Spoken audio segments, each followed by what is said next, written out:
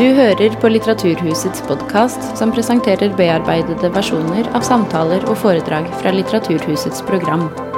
Er du interessert i mer informasjon, kan du gå til litteraturhuset.no for oversikt over alle våre arrangementer.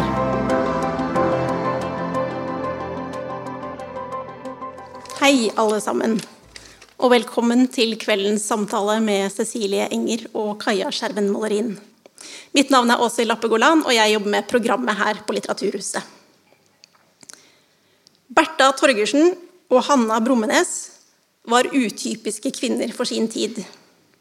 De fant hverandre tidlig i livet, på slutten av 1800-tallet, og inngikk fra starten av et partnerskap både økonomisk og privat.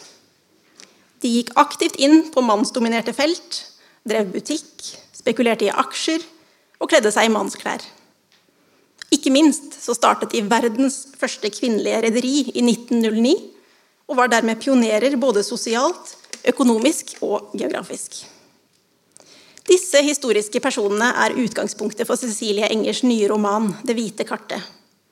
Her skildres oppturene og nedturene til de uvanlige kvinnene fra de treffer hverandre på Karmøy, og samtidig er boka nettopp en roman, og dikter inn de subjektive perspektivene til kvinnene. Og dermed skildrer boka de store teknologiske, økonomiske og sosiale endringene som preget Norge første halvdel av 1900-tallet. Men med utgangspunkt i de helt enkle, små historiene fra hverdagen. Cecilie Enger debuterte med romanen Nødvendigheten i 1994, og har siden utgitt en rekke kritikerroste bøker, blant annet Brødrene Henriksen, Himmelstormeren og Mors gaver. Hun har vunnet Amalie Skram-prisen og Bokhandlerprisen og vært nominert til både Kritikerprisen og Brageprisen. Så nå skal dere få høre henne i samtale med forfatter og litteraturkritiker Kaja Skjerven Mollerin. Gi dem begge en varm applaus.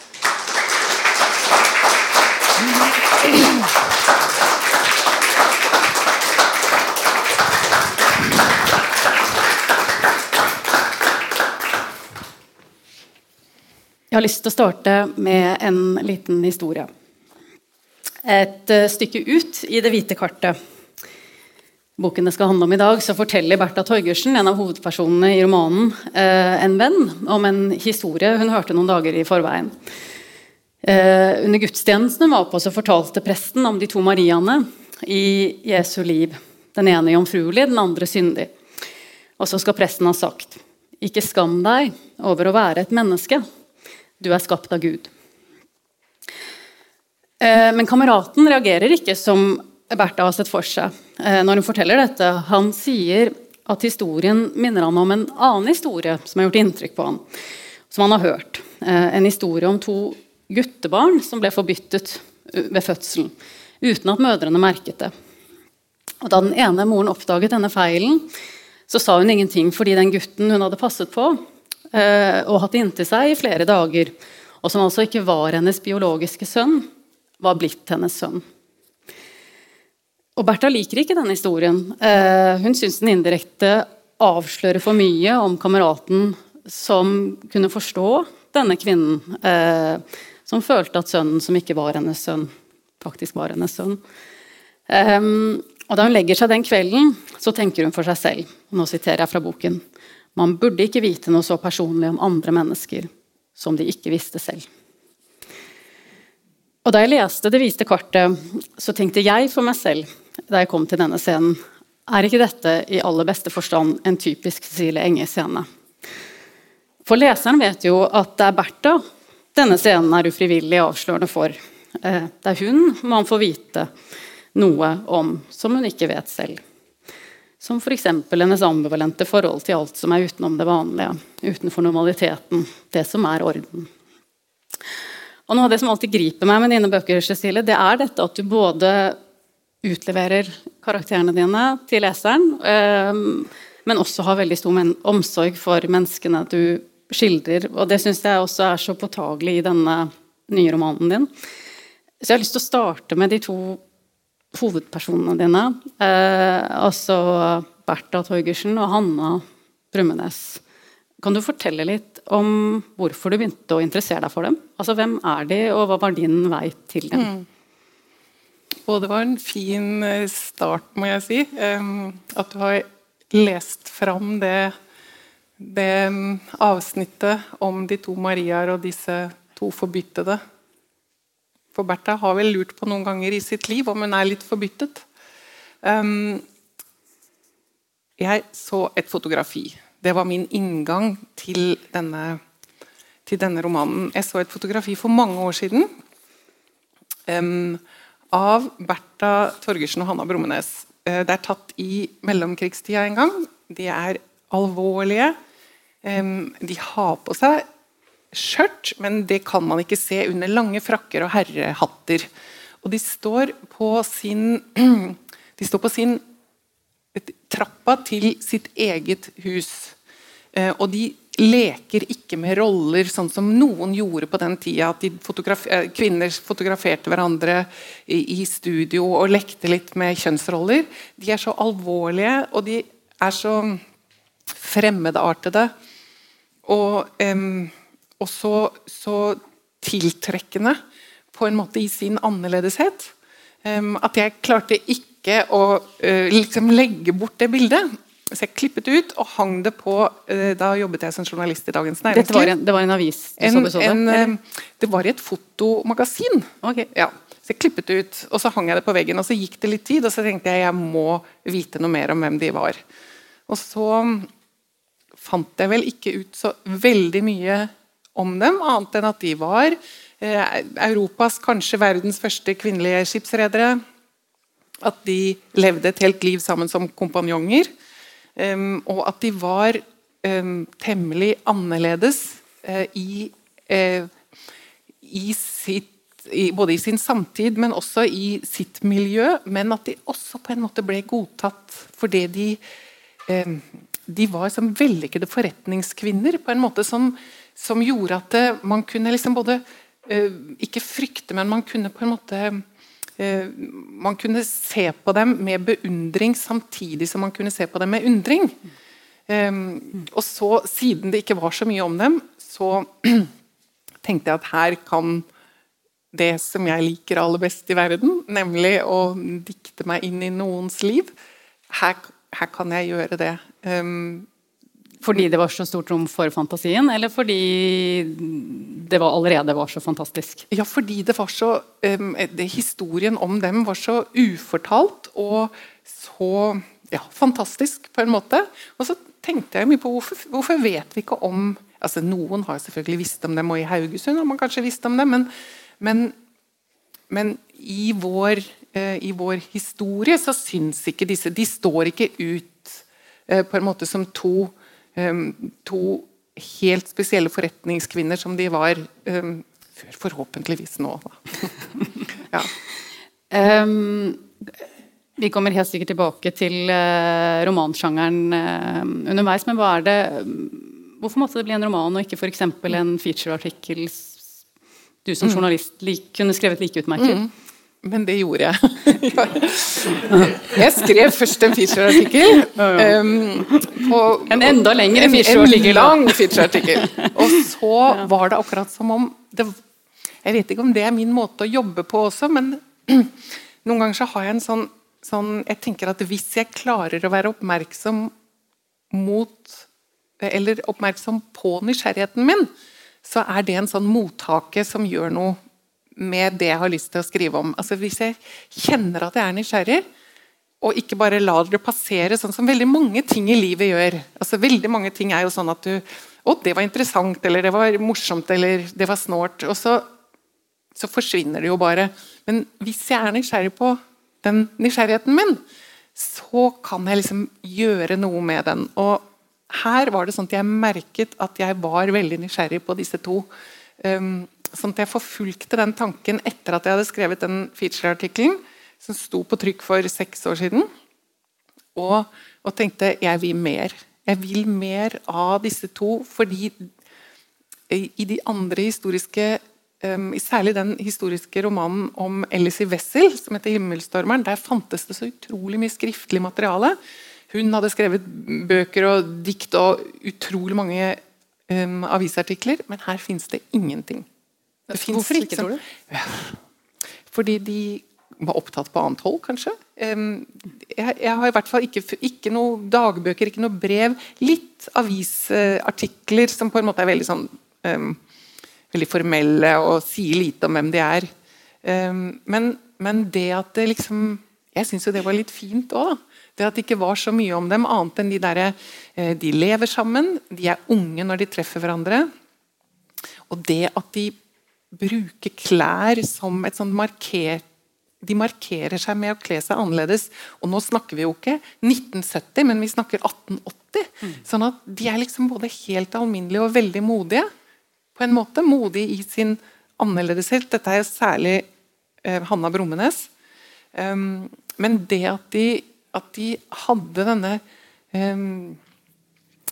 tydeligheten i samtiden sin, det uten at det finnes så mye om dem, annet enn at jeg visste at de for eksempel hadde lite utdannelse, noen få års skolegang, at de ikke kommer fra noe rike kår.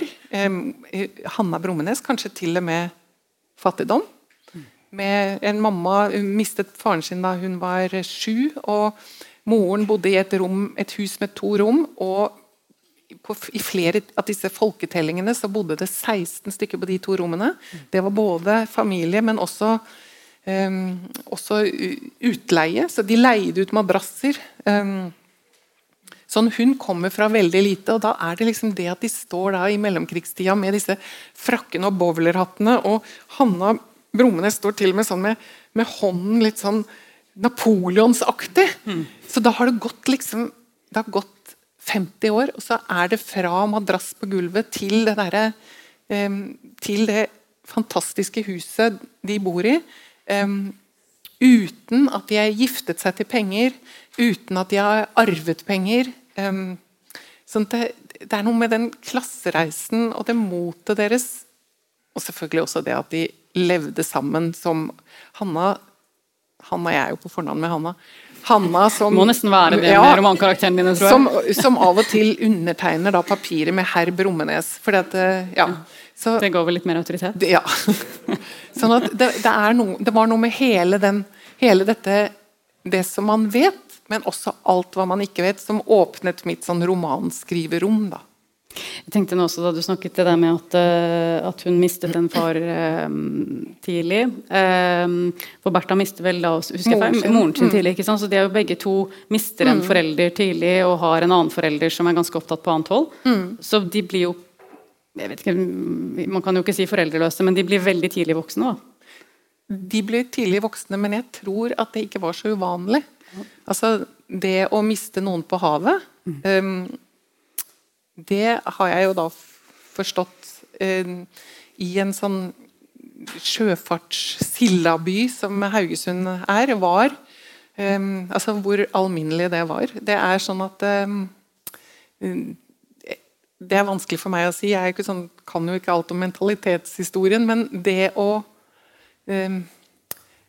se hvor mange som døde med små barn for eksempel, det jo noen tall som man kan se at det må jo ha gjort noen ting med et samfunn, at det så alminnelig. Det like alminnelig som å dø i barsel, eller dø på havet, eller Vi må snakke litt om Haugesund. Og vi kan gjerne gjøre det med utgangspunkt i åpningen av boken, som en veldig flott åpning, hvor da vi i 1873, mener jeg husker, og du plasserer Bertha helt ute i havgapet. Der hun ganske fortsatt en ung, eller en liten jente, rett og slett. Og det skjer noe dramatisk der ute. Sammen med en annen gutt så ser hun en måke som setter seg fast i et garn, ikke sant? Hva vil du fortelle med den scenen? Uten at du trenger å gi oss fasitsvaret, men altså fordi det et sånt utrolig treffende, eller sånn, så det så visuelt, og veldig dramatisk, og samtidig veldig urovekkende. Det jo en sånn, i hvert fall det merket jeg da jeg leste boken, en sånn uro du har med deg inn i lesningen av romanen, og man hele tiden venter på at det skal skje noe katastrofalt da. Ja, den åpningen har jeg jobbet veldig mye med. Jeg ønsket å si noen ting om hvor vi at vi i et sånt slags dramatisk landskap. Det liksom havet, man lever av havet, ved havet, og så ønsket jeg å lage det nesten litt sånn mytologisk, eller hva jeg skal si, det at, og det selvfølgelig litt sånn som jeg også, driver hele tiden og forestiller meg alltid det verste som kan skje, litt for lett. Og det gjør Bertha også. Hun forestiller seg ganske lett det verste som kan skje, og det ikke helt på sånne monster og spøkelser, men det som under havet, hun på en måte, hun sikker på at det noe der nede som trekker en ned. Og så har jeg jo tenkt at jeg ønsket å si noen ting om at hvis her Bertha, hun under 10, og så står hun sammen med en gutt, og så sier jeg ingenting om at det Hanna, men det kan man jo tenke seg at det Hanna. Men det at hun liksom det at hun forestiller seg det vanskeligste og det verste, og at noen trekker noen ned, jeg har liksom tenkt at det jo sånn hun kan tenke om livet, hvis hun ikke sånn siden, hvis man ikke velger det som det forventede. Og på dette tidspunktet så tenker jo hun at det som det forventede, det det hun har sett at moren, eller den stemoren hennes og faren og alle i hennes omgivelser, alle gifter seg og alle kvinnene får barn. Og jeg har tenkt at det noe, liksom, jeg ønsket at det skulle være sånn at i begynnelsen så kan man tenke seg at det skumle å velge noe annet. Det skumle å stole på at man vil noe annet og kan bli lykkelig av det, eller ja, lykkelig, men i hvert fall at man kan få en god hverdag av en annen, det som under havet da. Ja, og så det jo, så forsøker denne gutten, som hun tror en gutt, han forsøker å redde den måken. Så må jeg jo si at siden du spør om det, som fint, synes jeg, så det en ganske, jeg kan ikke si at det helt selvopplevd, men jeg har ikke noe vanskelig for å forestille meg katastrofer. Nå det noen som ler, kanskje fra familien din. Og jeg var kanskje 10-12 år selv, kanskje yngre, og rodde sammen med moren min. Hvor var dette da? Når? Hvor? Ja, det var i Åsgårdstrand, ja. Hvor mine besteforeldre hadde sommerhus. Og vi rodde en båt, og så en måke som satt fast. Og i et garn, og så sa moren min at vi må redde den måken. Og så hun rodde mot den, og jeg satt i enden, og så kom vi liksom nærmere og nærmere den måken, og den skrek så enormt, den skrek som et menneske, følte jeg. Og så da plutselig så gikk den bare under. Og jeg har jo aldri skrevet noe om det før, eller jeg har kanskje ikke tenkt så mye på det heller, men jeg har aldri glemt det. Så her det litt sånn, der brukte jeg den opplevelsen til å på en måte introdusere Bertha for mine følelser. Nettopp, jeg skjønner. Det godt de kan være til bruk til noe. Der ble de brukt, ja. Men denne tanken, du nevnte innledningsvis dette med Bertha, at hun føler seg, at hun av og til har lurt på om hun forbyttet. Og at det jo en tanke som kommer kanskje tidlig da. Litt godt oppdratt, det. Sånn. Ja, det var veldig snilt. Tusen takk. Hvor kommer den tanken fra? Den forbytte tanken? Ja. Da må jeg si at det For det jo litt sånn i de tidlige årene det også. Ja.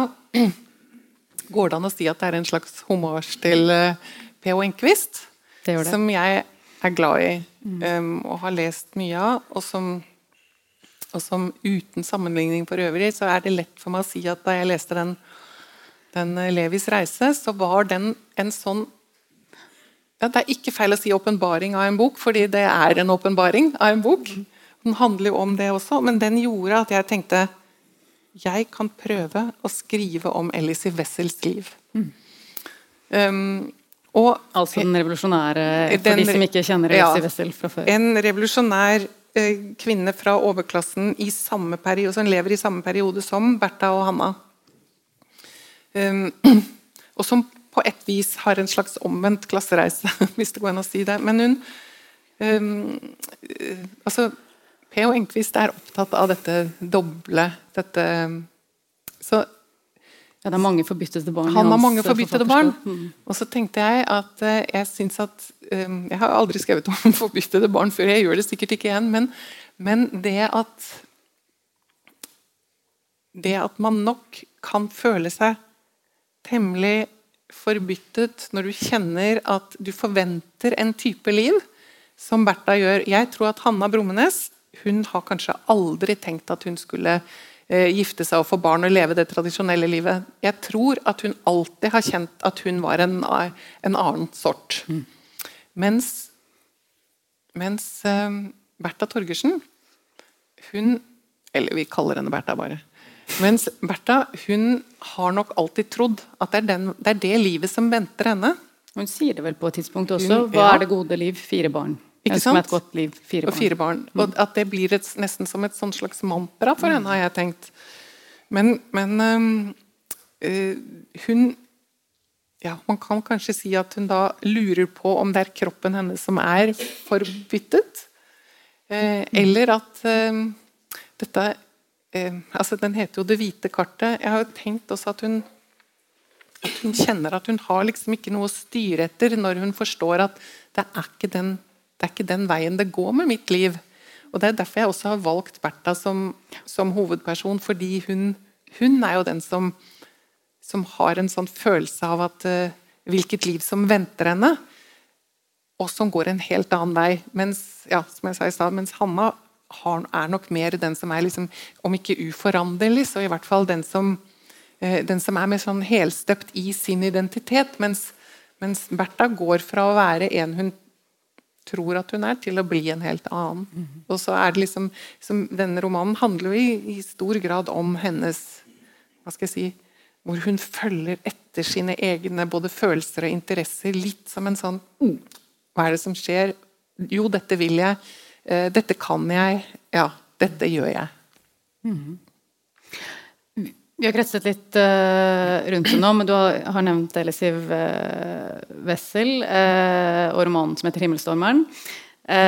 Den utspiller seg i omtrent samme epoke. Slutten av siste halvdel av 1800-tallet og et godt stykke ut på 1900-tallet. Så har du denne romanen Kammerpiken, som handler om Hilda Cooper som blir Mauds kammerpike, og som er på slottet gjennom 3 konger, er det vel? Ja. Hva er det ved denne epoken som interesserer deg? Altså, for det er jo helt for en utenforstående leser så er det jo helt åpenbart at ikke bare er disse veldig interessante kvinnelige figurer med store bedrifter bak seg på hver sin måte, på hver sin arena. Men det er jo helt åpenbart også noe som interesserer deg da, som menneske i verden, denne tiden. Og hva er det? Ja, altså slutten av 1800 og begynnelsen av 1900-tallet har på en måte alt. Altså det er så nært oss. Det er jo sånn at min farmor som var født på slutten av 1800-tallet har holdt min sønn i hånden. Sånn at det er veldig kort siden på den ene siden, og så er det en så annen måte å tenke på om utrolig mange ting. Det er det ene. Og så synes jeg jo at det at det finnes så mye dokumenter fra den tiden, gjør at man kan vite hvordan man tenkte, hva man var opptatt av, hva politikken dreide seg om, altså like mye den gangen som i dag. Og så synes jeg også at det er jo en revolusjon som skjer i det tidsrommet. Vi får parlamentarisme, det er politiske partiene som kommer, og ikke minst det er kvinnebevegelsen som gjør seg gjeldende, og det altså industrialiseringen, klassesamfunnet som plutselig det blir klassekamp på en annen måte.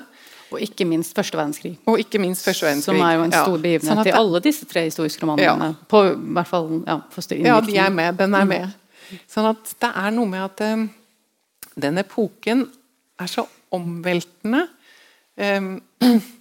Og så tenker jeg ofte at vi i dag, vi føler at vi lever i en omveltende epoke. Nå skjer det. Nå skjer så mye. Hvem vi? Og så det liksom så mange dokumenter som forteller oss om de samme tingene på mange måter for 140 år siden. Og så det jo ikke sånn at vi i dag lever i en tid hvor alt så fragmentert, og vi tenker at altså at i fortiden så tenkte man på en måte, men det gjorde man jo selvfølgelig ikke. Man tenkte jo like ulikt og var like uenige og like spørrende og diskuterende om utrolig mange ting som litt andre ting enn det vi kanskje spørrende til i dag, men likevel så det sånn at liksom alle disse lommene av diskusjoner rundt 1880, 1890, 1900 det så veldig nåtiden for dem. Og så det så kort tid til oss, og så sitter vi i dag og liksom vi på skuldrene til de tankene som ble tenkt for 140 år siden. Vi lever jo på en måte med så mange av de tankene og har tenkt videre eller ikke, eller kommet videre eller absolutt ikke kommet videre, og så det så kort at vi her nå med alt det vi diskuterer og tror at vår tid eksepsjonell, og så de tankene som vi gjør oss nå, de diskusjonene vi gjør oss, den politikken som utføres nå, den skal på en måte om 30, 40 og 140 år være det de står på skuldrene av. Sånn at dette blir veldig sånn jeg bare merker at det det ved historie som interesserer meg, men det kanskje det med den historien som så kort og så lenge siden som har gjort at jeg har befunnet meg i det landskapet, i de 3 historiske romanene. Ja, så da jeg leste denne boken, jeg tenkte med de 2 andre historiske romanene også, men jeg synes det ble veldig tydelig i denne boken, det at på den ene siden så du i en bestemt historisk epoke som handler om, altså, som du sier, industrialisering og skipsfart og kobberverket på Karmøy og altså disse helt sånn konkrete, og det Darwin og diskusjonen om vitenskap og skaperverk og altså de konkrete mentalitetshistoriske endringene og de konkrete historiske endringene, samtidig som det foregår en litt mer sånn abstrakt refleksjon over tid, hva tid og hvordan vi, og den enkeltes tidsfølelse. Og det synes jeg særlig i denne boken kom til uttrykk i en scene hvor du lar Bertha og Hanna, dette vet ikke jeg om sant, men at du lar dem delta på tegnekurs. Og så skal de på en av disse kursdagene så skal de tegne et stilleben. Altså, som jo i stor grad handler om å ramme inn tiden, kunne man kanskje si. Eller? Det kan man si. Og dette stilleben-motivet vel kanskje også noe som har gått igjen i bøkene dine. Kan du fortelle litt om det? Eller? Ja. Om de var på tegnekurs, det vet jeg ikke. Det du som vil ha stilleben-motivet inn i denne boken. Men de, altså, bare for å ha sagt det først, at Visnes, der de treffer hverandre, som en Nord-Europas mest moderne gruveby, med et utrolig inndelt klassesamfunn. De har belgiske og franske skoler, det ridestier, og det gruveslusk fra liksom hele Nord-Europa som kommer dit for å vinne ut kobber. Og derfor så det også det for eksempel 500 elever på barneskolen, og de i denne lille viken på Karmøy. Og de har folk får jo utbetalt lønningene sine, så for at man ikke skulle drikke opp pengene, så var administrasjonen og ledelsen veldig opptatt av at man skulle ha liksom lærerike kurs. Og man starter orkester, og det tegnekurs, og det kor, og det liksom sånne ting, sånn at man ikke skal reise til Haugesund og drikke. Sånn at det kan godt hende at de har gått på tegnekurs. Og da tenkte jeg at her kan jeg liksom der kan jeg si noen ting om det der med, som jeg prøvde å si i sted, egentlig med at det fascinerende med tiden som både går, det er litt sånn banalt ut, men som både går, men som vi prøver å fange og fange, og det å skrive en roman er jo også å prøve å fange tiden, stanse den litt, skape det egne universet innenfor to permer som jeg gir til et annet menneske på en måte. Og derfor så likte jeg veldig godt at han, tegnelæreren, som da viser seg å være homofil, at han den som kan si noen ting om at det kommer en annen tid. Og at det også at det også en at tiden stanser på en måte i det vi forsøker å fange den, mens Hanna Brummenes blir irritert på han. Som sier at for hun opptatt av nettopp det der at men det eplet som vi skal tegne, som ferskt og friskt og pent hele tiden, det råtner jo i virkeligheten. Så da har jeg liksom lekt litt med den der tanken på hva tiden som går, og tiden som står, og tiden som råtner, og tiden som lever. Ja. Og forsvinner. Kanskje du rett og slett kan lese litt grann fra boken? Ja. Et uslåelig utdrag, eller rett og slett et utdrag du synes passer best? Ja, jeg plukket ut to ting, for disse to damene, de starter jo de treffer hverandre i Visnes, og da jobber Bertha jobber i en kolonialaktig, men det jo ingenting som bare én ting, de selger alt mulig rart. Og Hanna jobber i en annen, hun jobber i en sånn bruksforretning i dette værharde og ganske maskuline og røffe klassedelte samfunnet. Og siden så starter de så fint ord, de starter en konfeksjon sammen. Det mange fine ord når det gjelder butikken, konfeksjon, og så manufaktur, og slike ord som man ikke bruker om butikken lenger. Og i denne manufakturen så jeg må begynne et annet sted, for jeg jo liksom ikke sånn veldig opptatt av mote og klær. Jeg sier som faren min sa, at jeg moderne hvert 20 år, for han endret aldri stilen sin. Det høres ut som verdens beste metode, spør du meg. Det sånn cirka det jeg selv går etter også. Men derfor så har jeg måttet det at de både kler seg annerledes, for det gjør de, og Hanna Brummenes kler seg oppsiktsvekkende,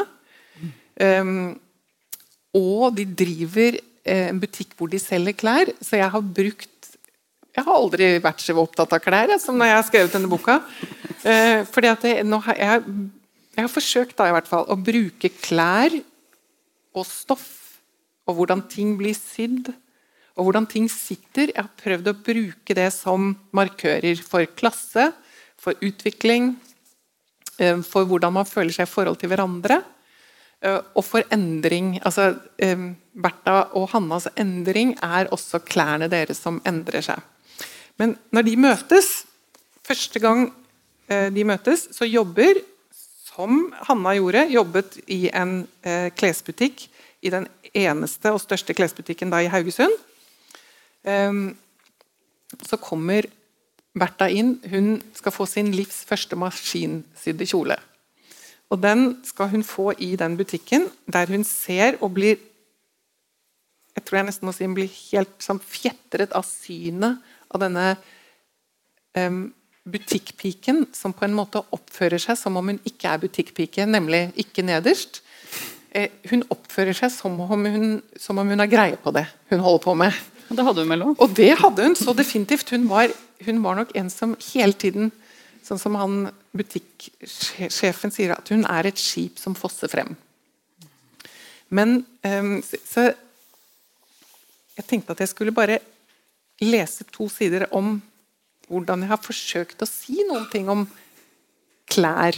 Og her det altså, det jeg skal lese at Bertha skal prøve en konfirmasjonskjole, og hun har aldri gått i noe annet enn helt barnesekkjole.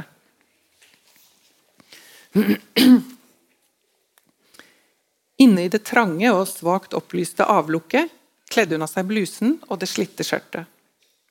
Etter å ha funnet ut hvordan hun skulle ta på seg kjolen, tråkket hun forsiktig inn i den, som om den kunne revne hvert øyeblikk.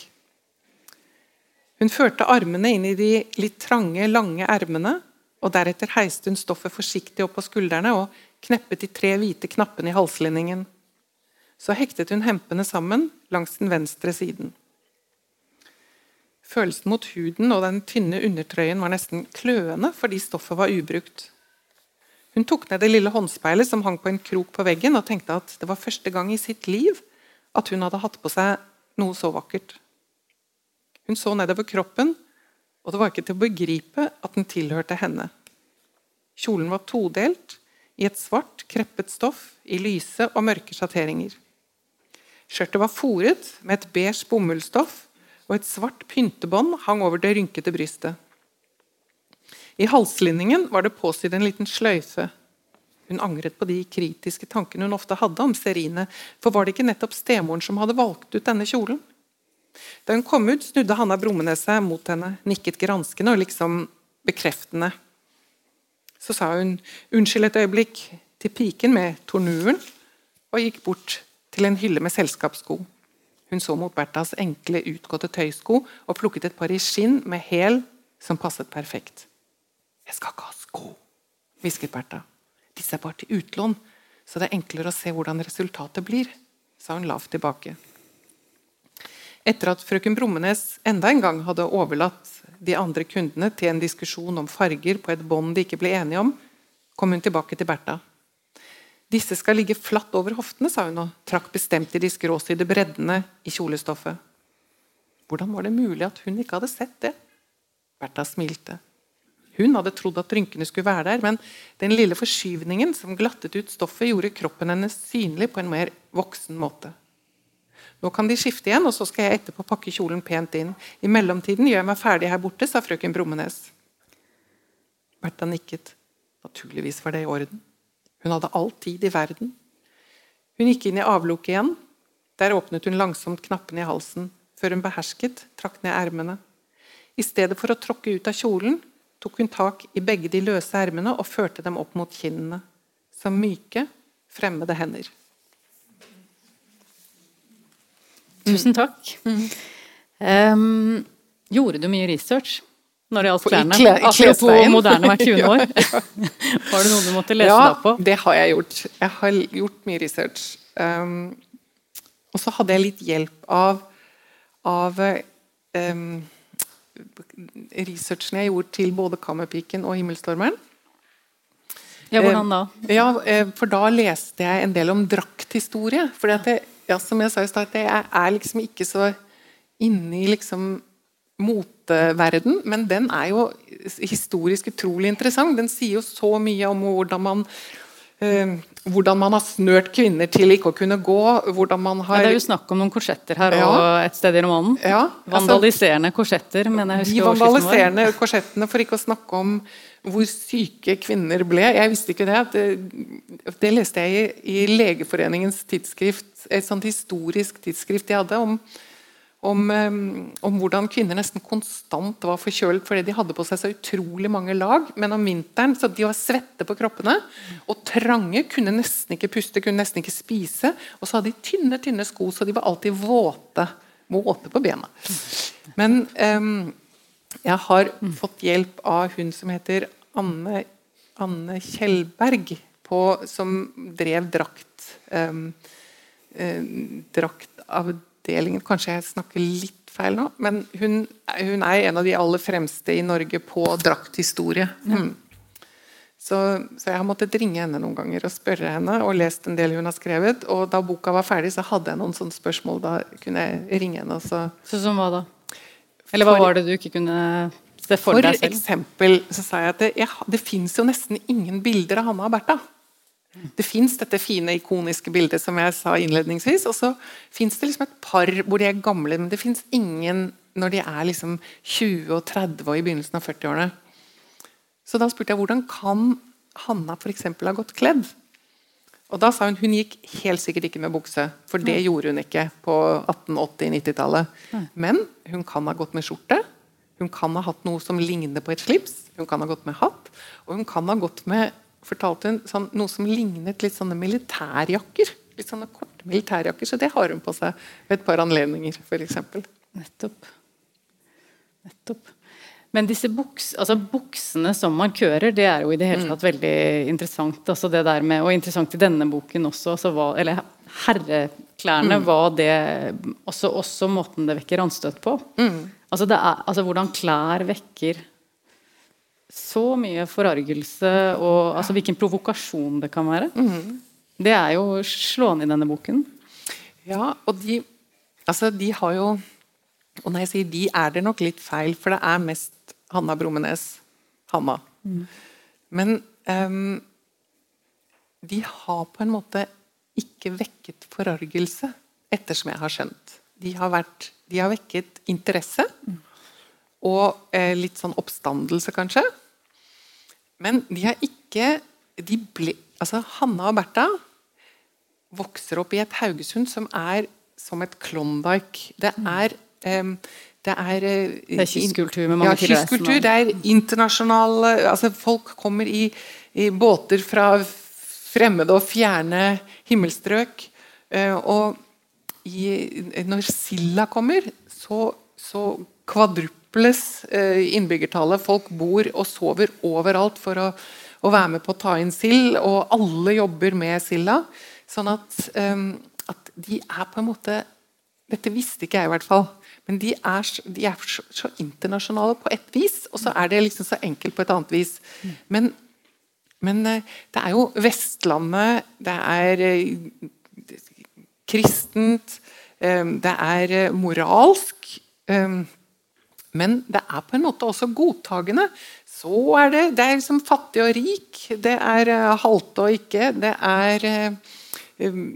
er sørgende og ikke, det er noen i herreklær en stund, og så når man har liksom sett at Hanna går i sin frakk og bowlerhatt, så blir jo en kvinne gravid uten å være gift, og da er det jo det man er opptatt av.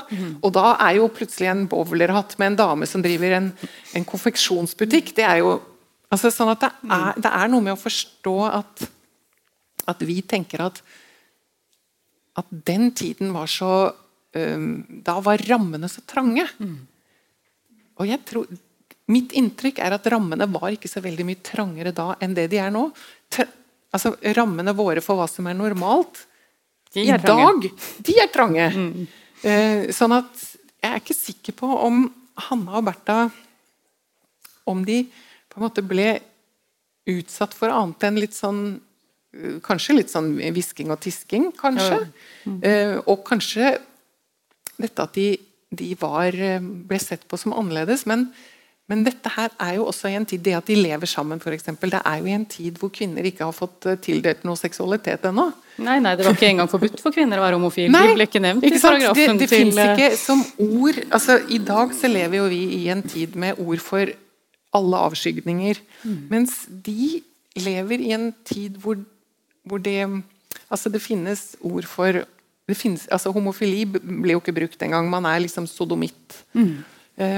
Men det å og det er jo primært den mannlige, det er bare menn. Ja. Og menn i lovverket, i Bibelen, på folkemunne, så det har overrasket meg, og liksom, det gjorde meg veldig sånn, det at Bertha og Hanna, de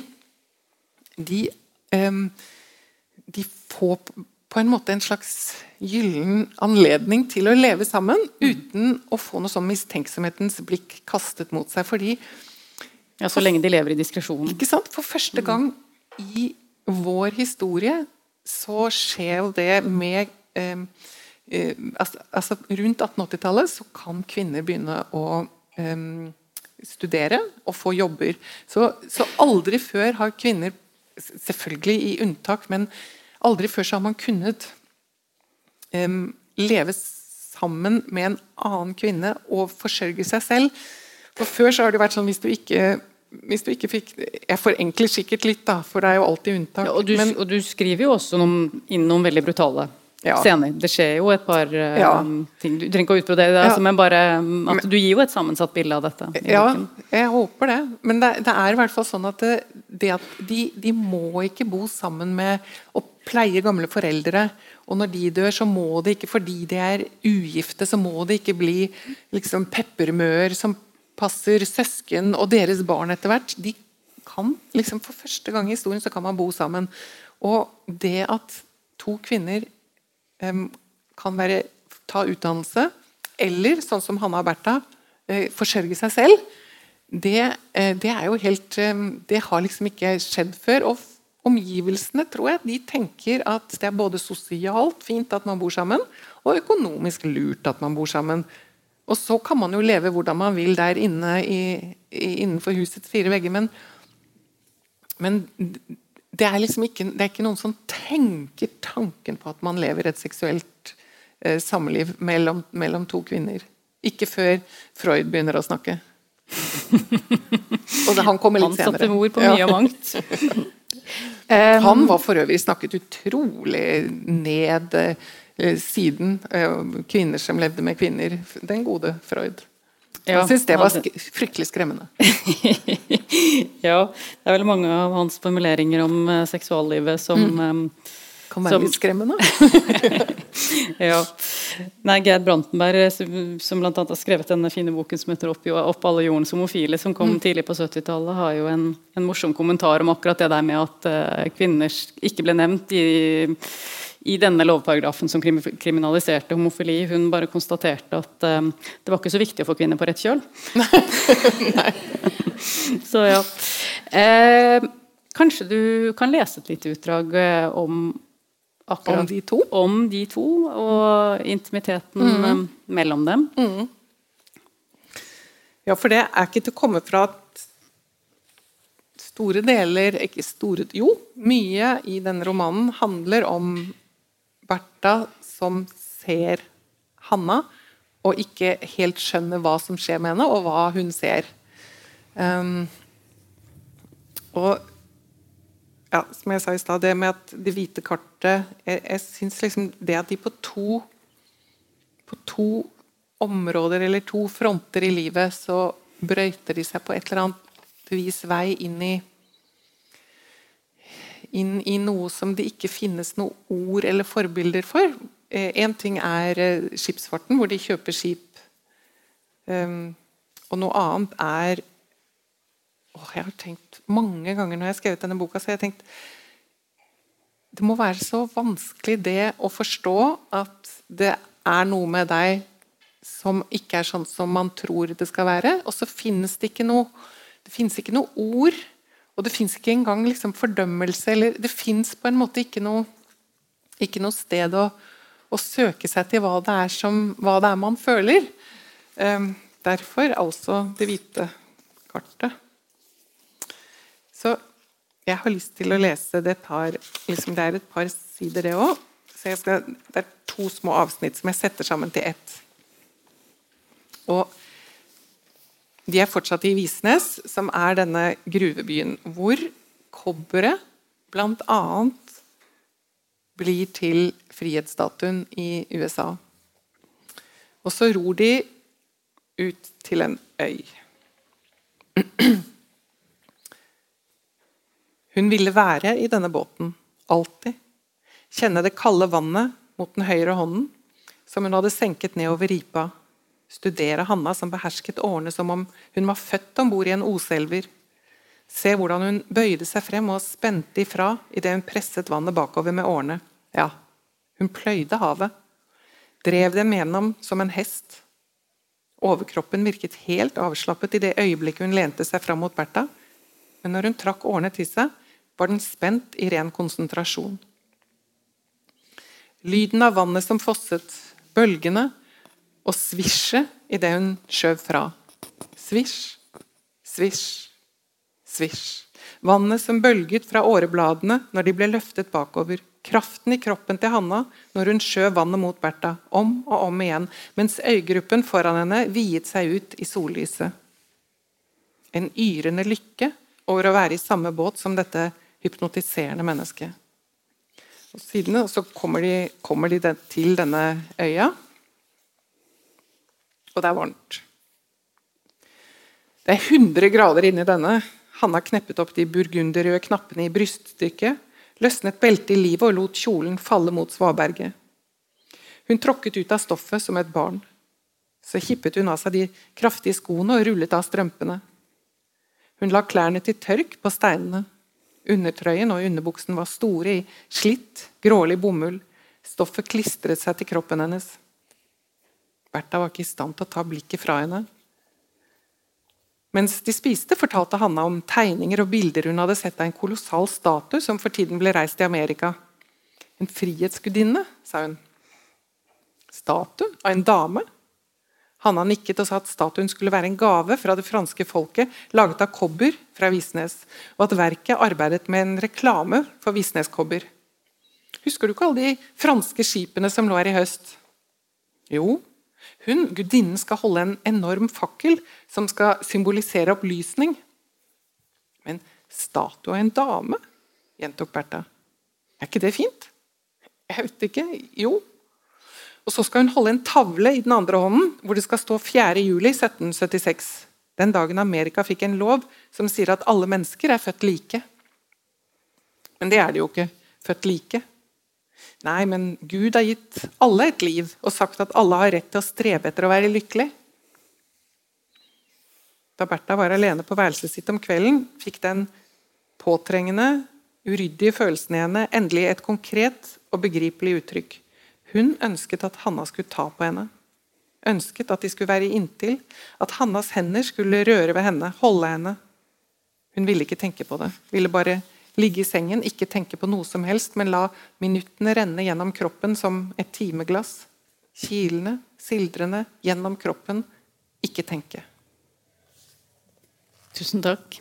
Vi skal holde på i litt over 5 minutter til. Det er ikke så lenge, og jeg har lyst til å zoome litt grann ut på slutten og spørre deg om et litt mer overordnet spørsmål, for dette er også da en av flere historiske romaner du har skrevet, men ikke alle bøkene du har skrevet er historiske romaner.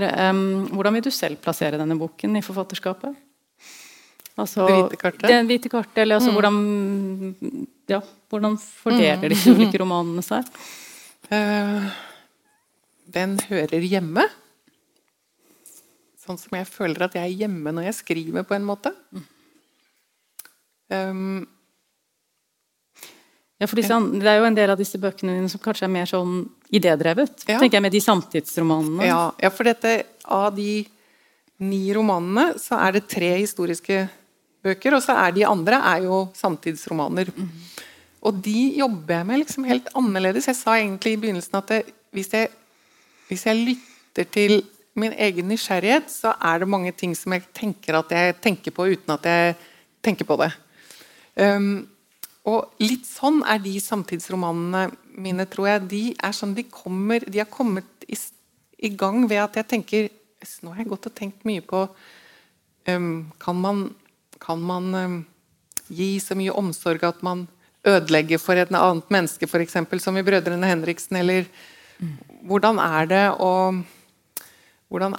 å komme fra noe som man skammer seg over, for eksempel i en familie, hva gjør det med liksom familiefortellingen sånn som i den Se i nåde, eller, altså det er mer sånn at jeg går og tenker på noe, eller sånn som med den Pust for meg, som var den forrige romanen, som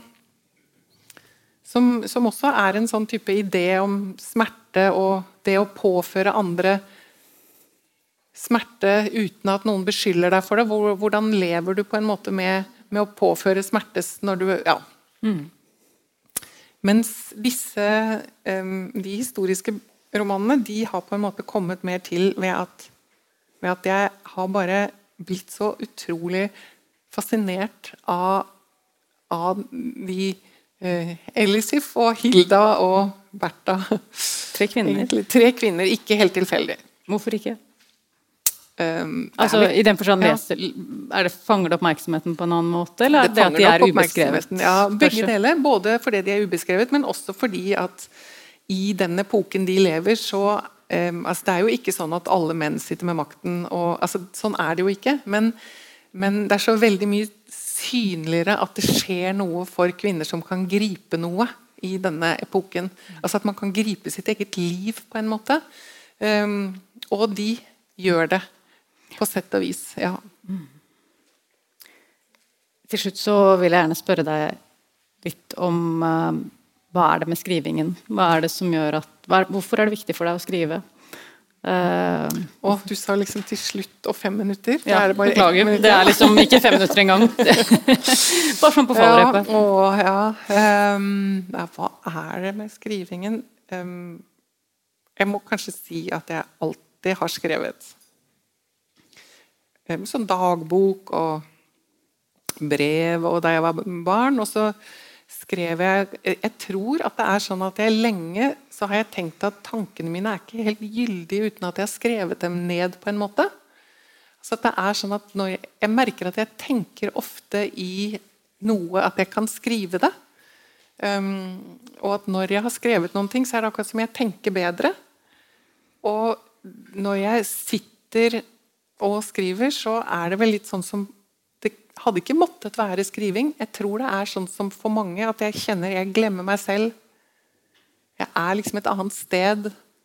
Jeg hjemme i skrivingen. Jeg kjenner at her vil jeg være på et eller annet vis. Men jeg tror at det å like noe så godt, at du gjør det selv om du ikke får det til, og selv om noen ikke liker, og selv om noen liker, at da blir jeg liksom sikker på at jeg fant den skrivingen, og skrivingen fant meg på et eller annet vis. Men det kunne vært liksom hundeoppdrett, eller altså jobbe med mennesker, jobbe for naturvern, altså jobbe en lidenskap. Jeg føler at jeg heldig som har en lidenskap. Ja. Men jeg tror at den følelsen jeg kjenner når jeg skriver, det den samme følelsen som mange kjenner når de glemmer seg selv. Og kjenner at her jeg hjemme i dette broderiet, for eksempel, eller i å jobbe på dette sykehuset, eller i å hjelpe den og den, eller bare det å føle at du liksom utvikler deg. Jeg tror at det å få lov til å det blir litt svulstig, men det å kjenne at her vil jeg øve meg på å bli bedre, og like å kjenne at jeg ikke alltid god, men at jeg vil være der likevel, det vel det nærmeste det kanskje det som skaper et meningsfullt tilværelse for meg. Gleden ved å glemme seg selv, det hørtes ut som et fint sted å slutte for oss. Tusen takk til dere i salen, tusen takk til deg, Cecilie, og tusen takk ikke minst til dere som har fulgt oss fra andre steder. Tusen takk fra meg også.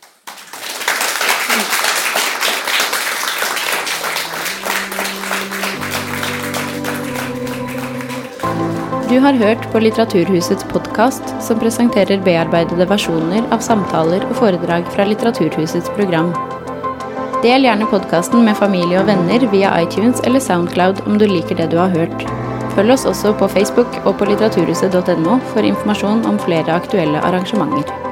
Musikken laget av Apotek.